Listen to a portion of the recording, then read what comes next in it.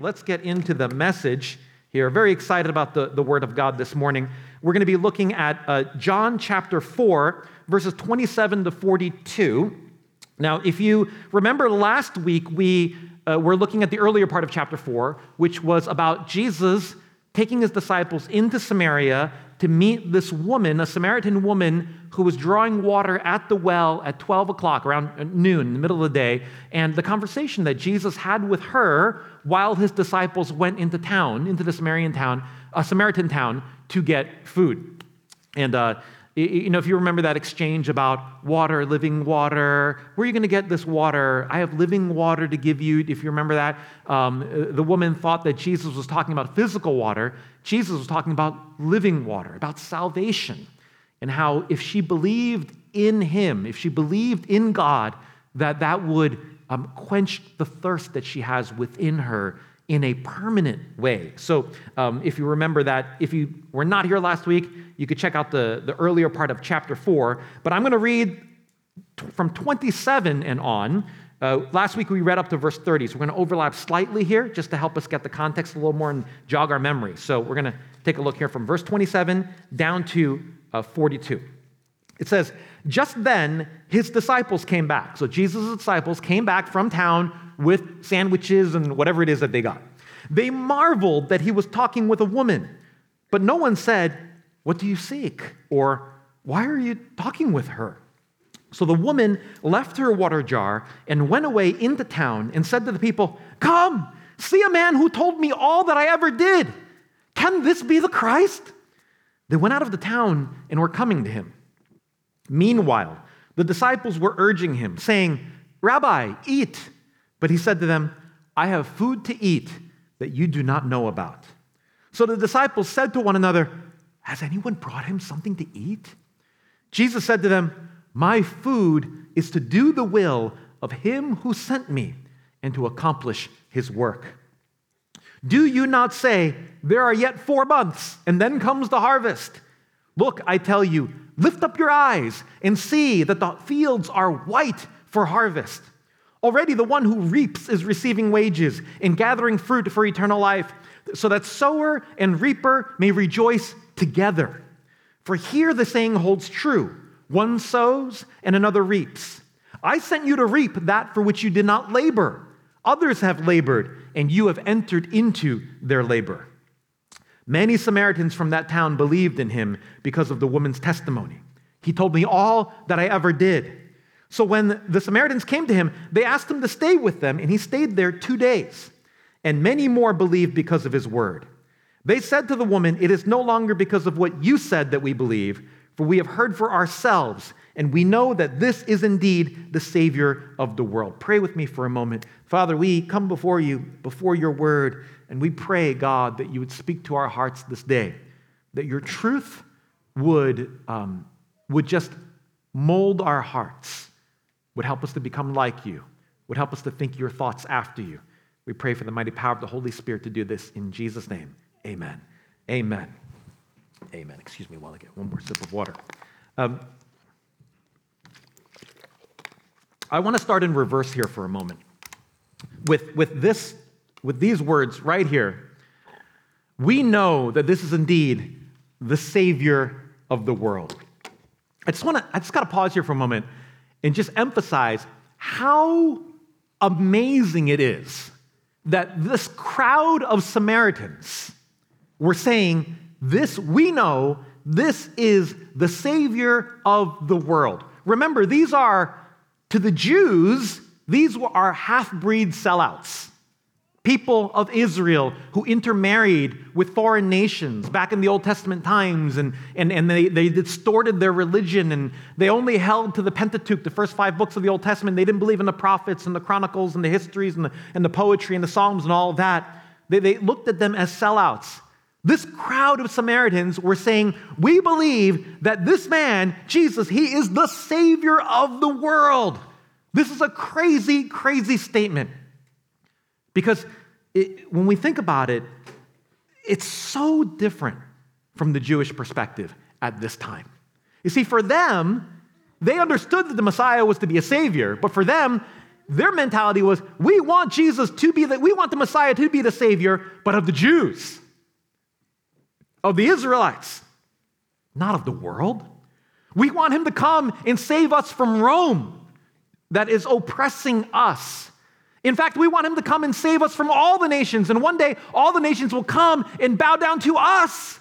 Once God restores our place in this world and gives us power led by his Messiah.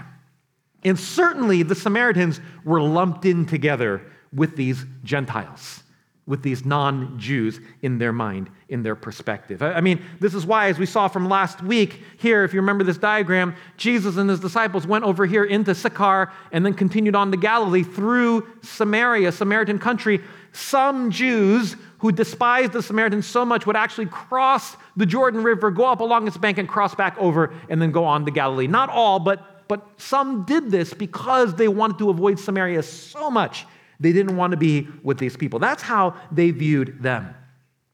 And the Israelites, it feels like they completely forgot what God said through Isaiah when he prophesied, "It is too light a thing that you should be my servant to raise up the tribes of Jacob and to bring back the preserved of Israel. I will make you as a light for the nations, that my salvation may reach to the ends of the earth."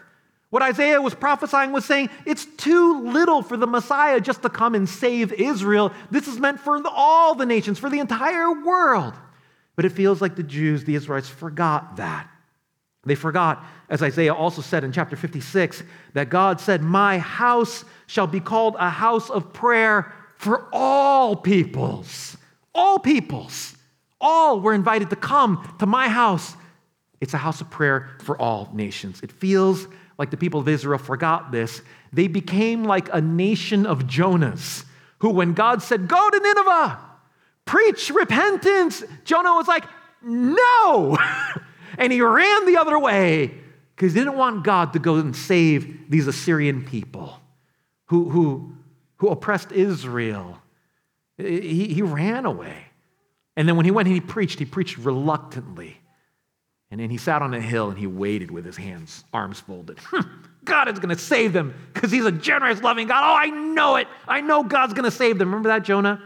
That was the attitude of Jonah and many of the people of Israel. That's why Jesus' visit to Samaria, to the Samaritan woman, is so important. It is such a statement that he is making to all of us, to all of the world, about who he's the Savior of, who he came for. Remember last week I pointed out these fictional actor-depicted pictures of, we don't have photographs of Nicodemus, I guarantee you that, of Nicodemus from chapter 3, who was a powerful Jewish man, a ruler in the Sanhedrin, a Pharisee, who was a religious leader of the people of Israel. Jesus went to him, he came to Jesus, and Jesus told him about how to be born again, but Jesus also went to this Samaritan woman of these people that the Israelites rejected, that they walked around their territory. This woman who came out to get water at noon in the heat of the day because for whatever reason there was shame in her life and she felt like she could not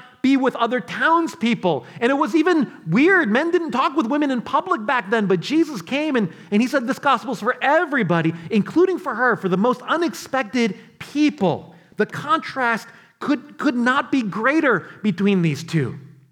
And this chapter is full of contrast. If you think about when Jesus went around the towns of Israel, he did so many miracles, but he was rejected again and again and again.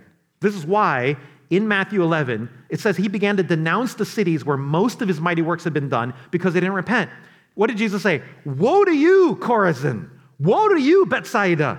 For if the mighty works done in you had been done in Tyre and Sidon," Gentile country, okay, non-Israelite country, "if the mighty works that I did in you had been done there, they would have repented long ago in sackcloth and ashes." He even says Sodom and Gomorrah. Sodom and Gomorrah would have repented if they saw the mighty works that I did. Instead, you reject me. You say, "Don't heal on the Sabbath." Like, what? But here, with this Samaritan woman, he did a miracle, a little display of omniscience. Yes, the man you're with now is not your husband. You've had 5 husbands. Man you're with now is not your husband. Right? That's omniscience. That's some power there. But compared to what he did in Israel, healing lepers, extending withered arms, raising the dead? Yet they rejected him. Here in Samaria, a little display of omniscience. Oh, you're the Messiah. The crowds come. The reaction is so different. The irony here of the Samaritan crowd saying to Jesus, you are the Savior of the world. But later on in John, a few chapters later, the Pharisees said to one another, you see that you are gaining nothing. Look, the whole world has gone after him. The whole world, everybody's going to Jesus, and we hate it. We hate it. The Samaritan crowds are saying, he is the Savior of this world. This Jew, enemies of the Samaritans, for them to say that this Jew is the Savior of the world? What? How could they say that? But his own people rejected him. The contrast is so stark. This trip through Samaria is a huge statement. I am not just the Messiah of the Jews. I am the Messiah of the whole world, of all who would come and believe in me. Now, I think this is really important because we need to understand this heart of Jesus. Because when we look at what happened to Israel, what do we see? What do we see when we see this contrast? We see, this is what I see. I see these Israelites as a group of people who really liked each other, liked to hang out together, wanted a Messiah who would come and save them and make their lives better, but they didn't really want to go out of their way to tell other people, to tell this world, to tell the nations around them about this Savior. And when I hear that, friends, as a pastor of a church in 2023, I feel somewhat uncomfortable. And I wonder if Jesus' message might also apply for us here.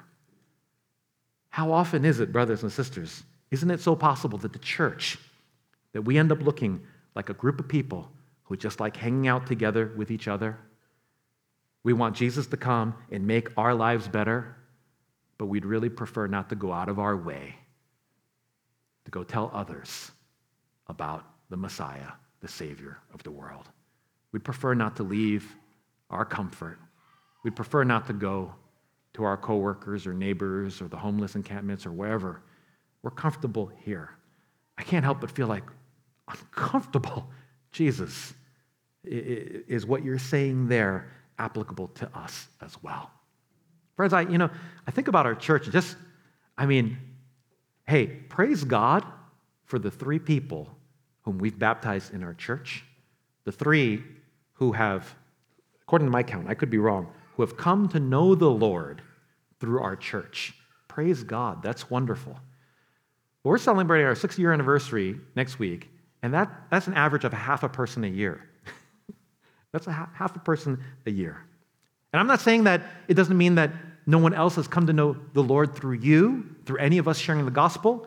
If they have, I certainly hope they've gotten baptized somewhere else and gotten plugged into a church. But at least when I look at our church, I can't help but wonder, are we excited about this? About declaring Jesus to be the Savior of the world? I think this is an area we have a lot of growing to do in.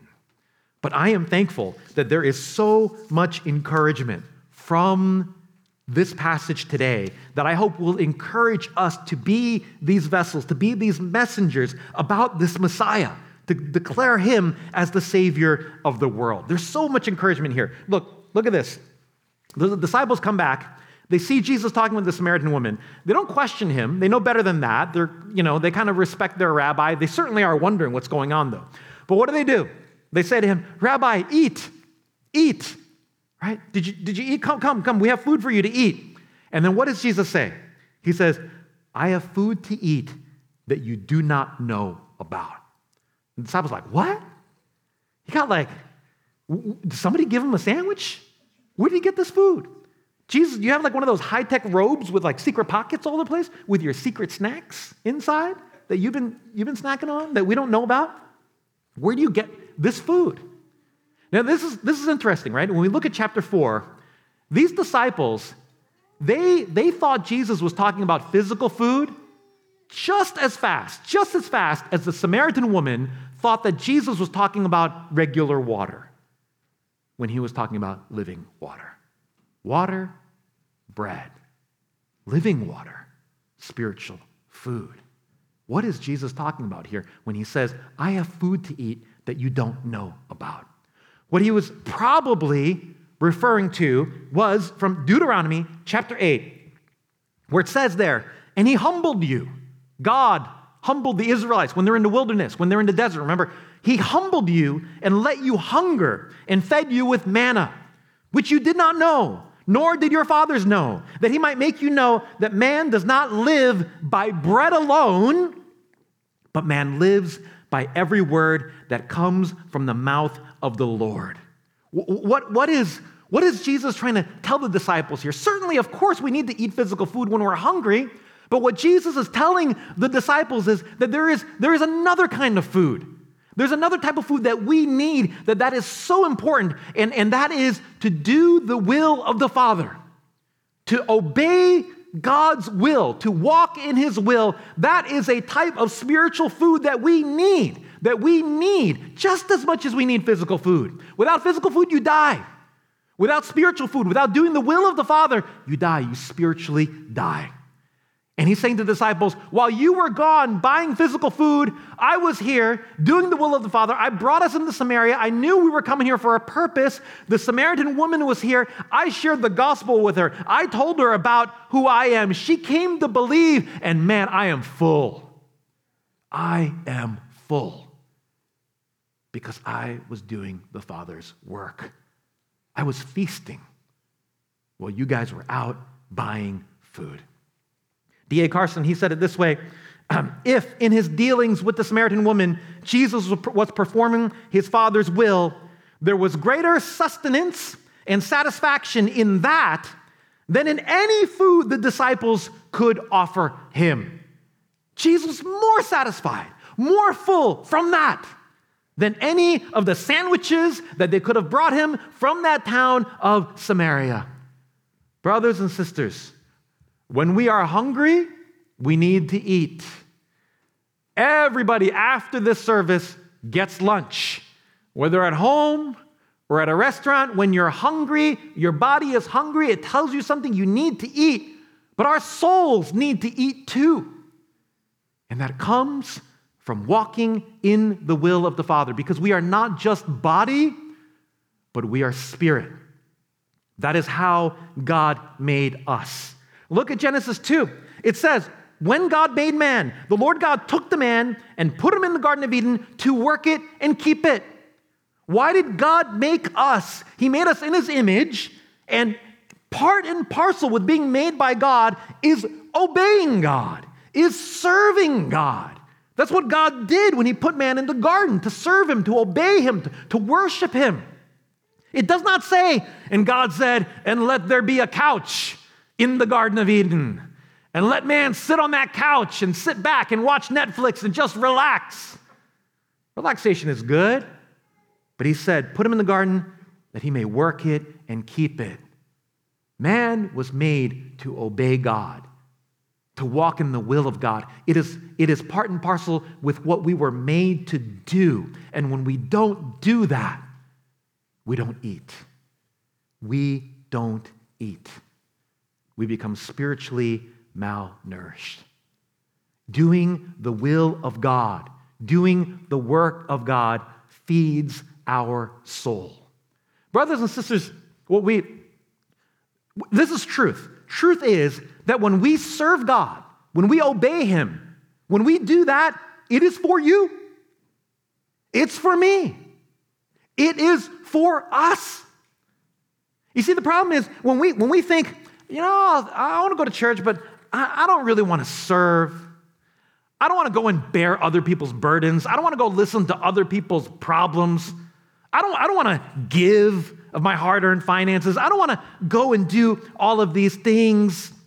When we think with that mentality, when we become consumer Christians, consumer Christians, that title is so wrong. It's so contrary. Because when you're a consumer Christian, you're not consuming anything. you're actually a starving Christian. That's what Jesus is saying. You think that by doing nothing, that you are feeding yourself. No, you are starving. You are slowly dying of malnutrition. Doing the work of God feeds you. Charles Spurgeon, the great Baptist preacher from London, he wrote this: "Some of you good people who do nothing except go to the public meetings and Bible readings and prophetic conferences and other forms of spiritual dissipation would be a good deal better Christians if you would look after the poor and needy around you. If you would just tuck up your sleeves for work and go and tell the gospel to dying men, you would find your spiritual health mightily restored. For very much of the sickness of Christians comes through their having nothing to do. All feeding and no working makes men spiritual dyspeptics. Be idle, careless, with nothing to live for, nothing to care for, no sinner to pray for, no backslider to lead to the cross, no trembler to encourage, no little child to tell of a Savior, no gray-headed man to enlighten in the things of God, no object, in fact, to live for. And who wonders if you begin to groan and to murmur and to look within until you are ready to die of despair? Let us have a practical Christianity." Brothers and sisters, how do we gain the energy to do the will of God? By doing the will of God. That's what Jesus is saying here. My food is to do the will of the Father. How do you get the energy to do the will of the Father? By doing the will of the Father. When you do the will of the Father, that, rather than taking from you, rejuvenates you, restores you, and fills you up and encourages you to continue going, to continue to run in a race, and to have more energy to serve the Lord. Brothers and sisters, don't get me wrong, burnout is real. Maybe some of you have been hurt before in the church. You feel like, man, I don't want anything to do that. I don't want to serve again. I just want to sit on the sidelines. I understand. I know what that's like. I know what it's like to have a spiritual leader disappoint you, break your heart, and make you question everything that you've learned. I know that. And if that has happened to you, I am so sorry. I am so sorry. I understand how painful that can be, how disillusioning, how jaded you can feel after that. But brothers and sisters, friends, the answer is not to take yourself out. You end up malnourishing yourself. We find our way back to Christ, back to the grace of the cross, back to walking with God in obedience to His will, in alignment with Him. And we find ourselves being fed, being restored, being encouraged once again. When we obey God's will, it rejuvenates us, friends. Here, in specifically here, in what's happening here in chapter 4, the context is evangelism, right? Jesus is sharing the gospel with the Samaritan woman and these people, and that is life-giving, brothers and sisters. And I can only imagine all the different ways that it is life-giving. When you begin to share the gospel more, it does so many things in your life. You start to pray more. God, help me, Lord. I don't know what to say. God, I can't change hearts. Only you can, God. Lord, I'm so scared. I'm so nervous. God, help me. It rejuvenates your prayer life. It pushes you to pray for wisdom, to lift people up before the throne of God. It challenges you in your sense of identity. Am I going to identify with this Jesus that is less and less popular in America, that is certainly not a popular figure here in the Bay Area, that is much maligned in many different ways, or will I shrink back? Will I shrink back from that and fear man rather than God? It will challenge you in terms of your identity and who you are and where your heart truly lies. It will do so much in feeding you. I believe that God says, proclaim the word of God. Proclaim the word of God and see how much that feeds your soul. Furthermore, further encouragement. Jesus says here to the disciples, do you not say, there are yet 4 months, then comes the harvest? I tell you, lift up your eyes and see that the fields are white for harvest. What is Jesus talking about here? There's a lot of theories about this, what he's talking about. Is this some type of proverb or saying, an idiom? There are yet 4 months, then comes the harvest. Slow down, young man. Rome wasn't built in a day. Got to plant first, sow first, then later you harvest. What was really meant by this? Whatever it was, I think what can be agreed about generally is that Jesus is saying is that normal ways of counting, of waiting, don't apply in this situation. Normally, you plant the seed, and then you water, you do all that stuff. You got to wait 4 months until you can harvest. Jesus is saying, no, the harvest is now. That's the point. I think that's the main point we need to take away from this. Whether it's the disciples or people may generally say, now is not yet the time to harvest. Now is not yet the time to share the gospel. Now is not yet the time for the Bay Area, for people to come to know the Lord. Jesus is saying, no. It is now. Now is the time. The fields are white for harvest. And that might mean, some people think Jesus was pointing to the fields that were had white tips on the grain or whatnot. That meant it's time to harvest it. Or he might have been looking at these Samaritans who were coming, streaming out of the town towards them, dressed in their white robes, looking like a harvest. Whatever it was, Jesus is saying, look, the harvest is plentiful. Now is the time of harvest. The fields are ripe for harvest. Not 4 months from now, not later, but right now, today, this is the day of salvation. And when he says here, one who reaps is receiving wages and gathering fruit for eternal life, so that sower and reaper may rejoice together. For here the saying holds true, one sows, another reaps. I think what he is referring to is the fulfillment of Amos chapter 9. Amos, an Old Testament prophet, he said this, behold, the days are coming, declares the Lord, when the plowman shall overtake the reaper, and the treader of grapes, him who sows the seed. And the mountain shall drip sweet wine, and all the hills shall flow with it. What is he talking about here? Amos is prophesying, God is saying that in the end times are when Jesus came. That's the beginning of the end times. We're living in the end times now, brothers and sisters. That in those days, when Jesus comes, in the end times, it's going to be like this. The plowman shall overtake the reaper. What is he talking about there? The plowman is the person who sows seeds. He goes and he plows the ground. He tills it. He prepares the ground. He prepares it. Then he plants the seeds. Then what needs to happen usually? You got to wait 4 months. Then the reaper goes out and he reaps and he harvests. And then he waits 8 months. Right? Then the plowman goes out. It's the cycle. You have to wait. Basically, God is saying there's going to be coming a time when Jesus comes, when the plowman shall overtake the reaper. In other words, the harvest is going to be so plentiful that one guy is sowing and the other guy's reaping. What, at the same time? Yeah. What in the world? Are you supposed to wait for me? No, man. Everything's growing so fast. Everything's growing so fast. As soon as I plant it, it's grown. You got to reap, and where you reap, now I'm going to go sow again. We're doing everything at the same time. The treader of grapes, him who sows the seed. Normally, you got to sow the seed, you got to wait for the grapes, and then they harvest it, and then they go step and tread on the grapes.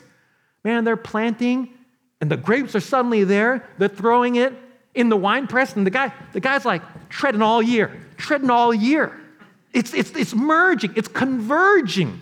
Jesus is saying, this ain't Old Testament times anymore, friends. When I come, in the age of the church, in the age of the Holy Spirit, which we saw poured out on the day of Pentecost, there will be such a harvest.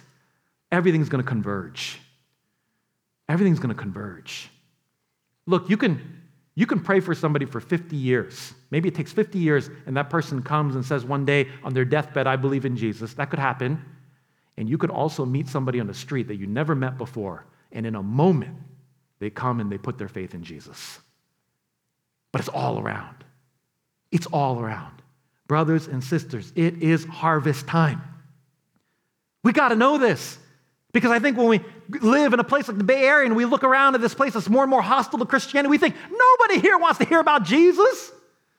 Nobody wants to know about Jesus here, not in this place. Maybe down in the South, maybe somewhere else, not here. No, Jesus says this is a new age, friends, where the Holy Spirit, the wind of the Holy Spirit blows wherever he wishes. The plowman is going to overtake the reaper. That's the age we're living in now with the Holy Spirit.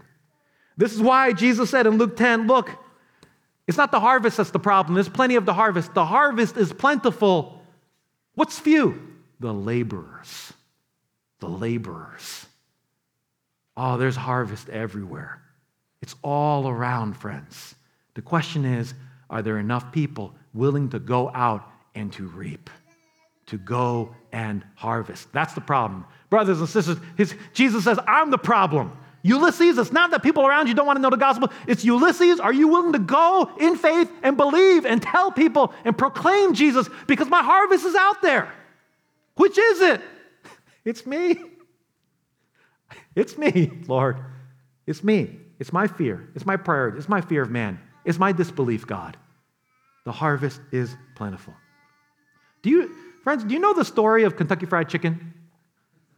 Maybe not, because I grew up with Kentucky Fried Chicken. That was only fried chicken, really, was Kentucky Fried Chicken. Now you got Popeyes, Jollibees, you got like Famous, you got Korean fried chicken, you got all sorts of fried chicken now, right? Back in the day, it was just Kentucky Fried Chicken.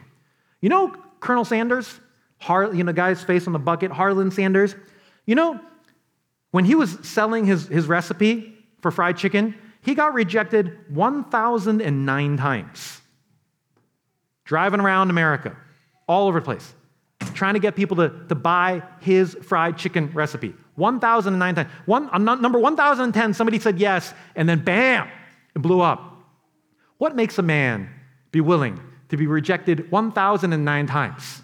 What kind of faith does a man have to say, I know that people need these 11 herbs and spices, and if they just tried it, they would know that this changes their life. A man who believes so deeply that he's got the fried chicken recipe that he doesn't give up. And on 1,010, somebody says yes, and then the world, KFC is one of the biggest things in the world right now, and he says, I told you so. And everybody's like, yeah, you were right. You were right. Why? Because he's got 11 herbs and spices. Friends, we have living water.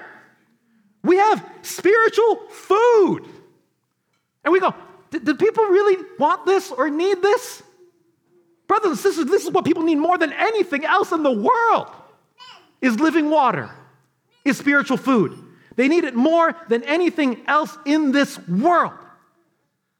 And thank God for the Holy Spirit, that it's not up to us to change people. It's just up to us to testify. The God of this age has blinded the eyes of non-believers. It may not be easy. They may reject you once, twice. They may reject you 50 times, like my mother did, like my father did to me until they came to know the Lord. They may do that over and over again. But we are living in the age of the Spirit. And Jesus says the harvest is plentiful. Friends, the hard work, Jesus said, the hard work has already been done. Others have labored and you are reaping. Who are the others? People don't know. Some say Moses, the Old Testament. Some say the prophets. Some say John the Baptist. Some say Jesus talking to the Samaritan woman. Some say Jesus, his death, his work upon the cross. Probably all of the above. All of the above. Friends, God has done the hard work. It is not up to us to come and to change somebody so that they put their faith in Jesus, to convert them through our own power and our own ability. No. It is the wind of the Holy Spirit that blows wherever He wishes. It is a work of God. Your neighbor's salvation is not up to you. Your family member's salvation is not up to you. Your coworker's salvation is not up to you. You might sow, you might reap, you might do whatever. You just insert yourself into the story because God is already working. He is the one who does the hard work of opening up people's hearts to believe in the gospel. The harvest is plentiful, but the workers are few. Can I encourage you with one other thing, brothers and sisters? And wow, we're going to end early. And the little kids are going to be like, you're here to pick me up already, Mommy and Daddy? I shouldn't say that. We might pray for half an hour. Who knows what the Holy Spirit might do? So just calm down. If I could just encourage you further. The Samaritan woman is so excited that she has found this living water that she leaves her physical water jar there. She runs into the town to tell people about this living water that she has found. She's so excited. She does this. What does she do? What does she do? She goes up to people, to the townsfolk. She says, come, see this man who told me all that I ever did. Can he be the Christ? Think about how amazing that is. This woman who was coming to draw water at noon in the heat of the day in order to avoid people as much as she could, to avoid them because of her shame, whether she was an adulteress or whether she had been kicked around the curb by men who abused her, whatever it was, she was the talk of the town. She didn't want to be around other people. She had all this shame. She separated herself, getting water in the heat of the day, carrying this huge jar of water at noon. She runs to the people. She runs to the people. And guess what she says? She didn't just say, come and see the Messiah.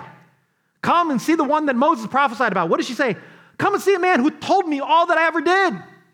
What did the townsfolk say? We know all that you ever did. Why are you talking about that? We know your story. We know your history. Why would she bring up the thing that is such a source of brokenness and shame for her to the town, to the whole town? Why would she do that? Because Jesus came to her. The Messiah talked to her. The Messiah accepted her in spite of her shame, in spite of her brokenness. He came from Israel into Samaria to Jacob's well to meet this woman, to tell her, God loves you. Even with my past, even with my 5 husbands and now the guy I'm living with, God loves you. I came here to tell you that. And if God can speak to her in her shame and in her brokenness, she could shout it to others. She could shout to others because what was a source of shame for her became a triumph of grace, became a triumph of the grace of God in her life. Come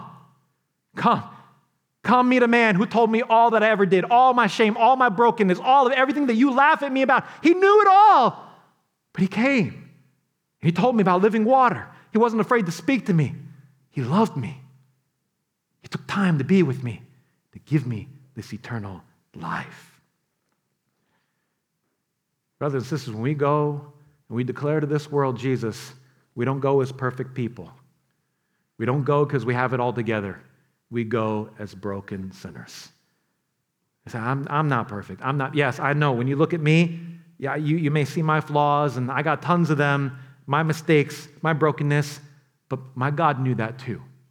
He knew that too. He knows that, and he saved me. He saved me. God is love. He came to die upon a cross so that my sin, my shame could be forgiven and so that I could become a child of God. And I want you to know he can do that for you too. He loves you. He wants you to come. And the people came and they streamed to him. And I love this. They said to the woman, it is no longer because of what you said that we believe, for we have heard for ourselves, and we know that this is indeed the Savior of the world. Thank God. Thank God it's not up to us to convert somebody, to make them believe that Jesus is truly the Son of God. We just testify. We do our part. We bring them to Jesus. We say, come and see for yourself. Read the Word of God for yourself. Pray to God. Ask him to reveal him to yourself. I can't do it. I have no power to do that. Come and see if this is the Messiah. People said, no, it's not just because of what you say. Oh, we've seen. We believe this is the Savior of the world. Brothers and sisters, you just play one part. You sow. Maybe you get the blessed joy of reaping. Maybe somebody sees your example, the way that you live. Maybe you give somebody a Bible, you read with them. Maybe you pray for them in their pain. You show them the love of Jesus. Whatever it is, you play one part in that, one step in that, so that people can say, oh, it's not just you. You got the ball rolling, and maybe many other people in my life. My mama who'd been talking to me about Jesus for a long time. The other people who've been laboring. But you played a role in that. And now I believe that Jesus is the Savior of the world. Friends, if you're not a Christian, maybe your friend dragged you here, don't just take your friend's word for it. See for yourself. Pick up the Bible. Read the scriptures. See the claims of God. See what he says. If he is truly the Messiah. And I believe the word of God, which is living and active, the Bible says, will speak to you. If you pray and you humble yourself, you say, God, are you out there? Reveal yourself to me. I really want to know you. If you reach for him, I believe he hears those prayers. Come and see for yourself. I'll invite the worship team up this time. Can we stand together? I just want to read Isaiah 55 here, 1 and 2. It says, Isaiah says this, a lot of Isaiah today. Come, everyone who thirsts, come to the waters. And he who has no money, come, buy and eat. No money, but you can buy and eat. Come, buy wine and milk without money and without price. Why do you spend your money for that which is not bread, and your labor for that which does not satisfy? Listen diligently to me and eat what is good, and delight yourselves in rich food.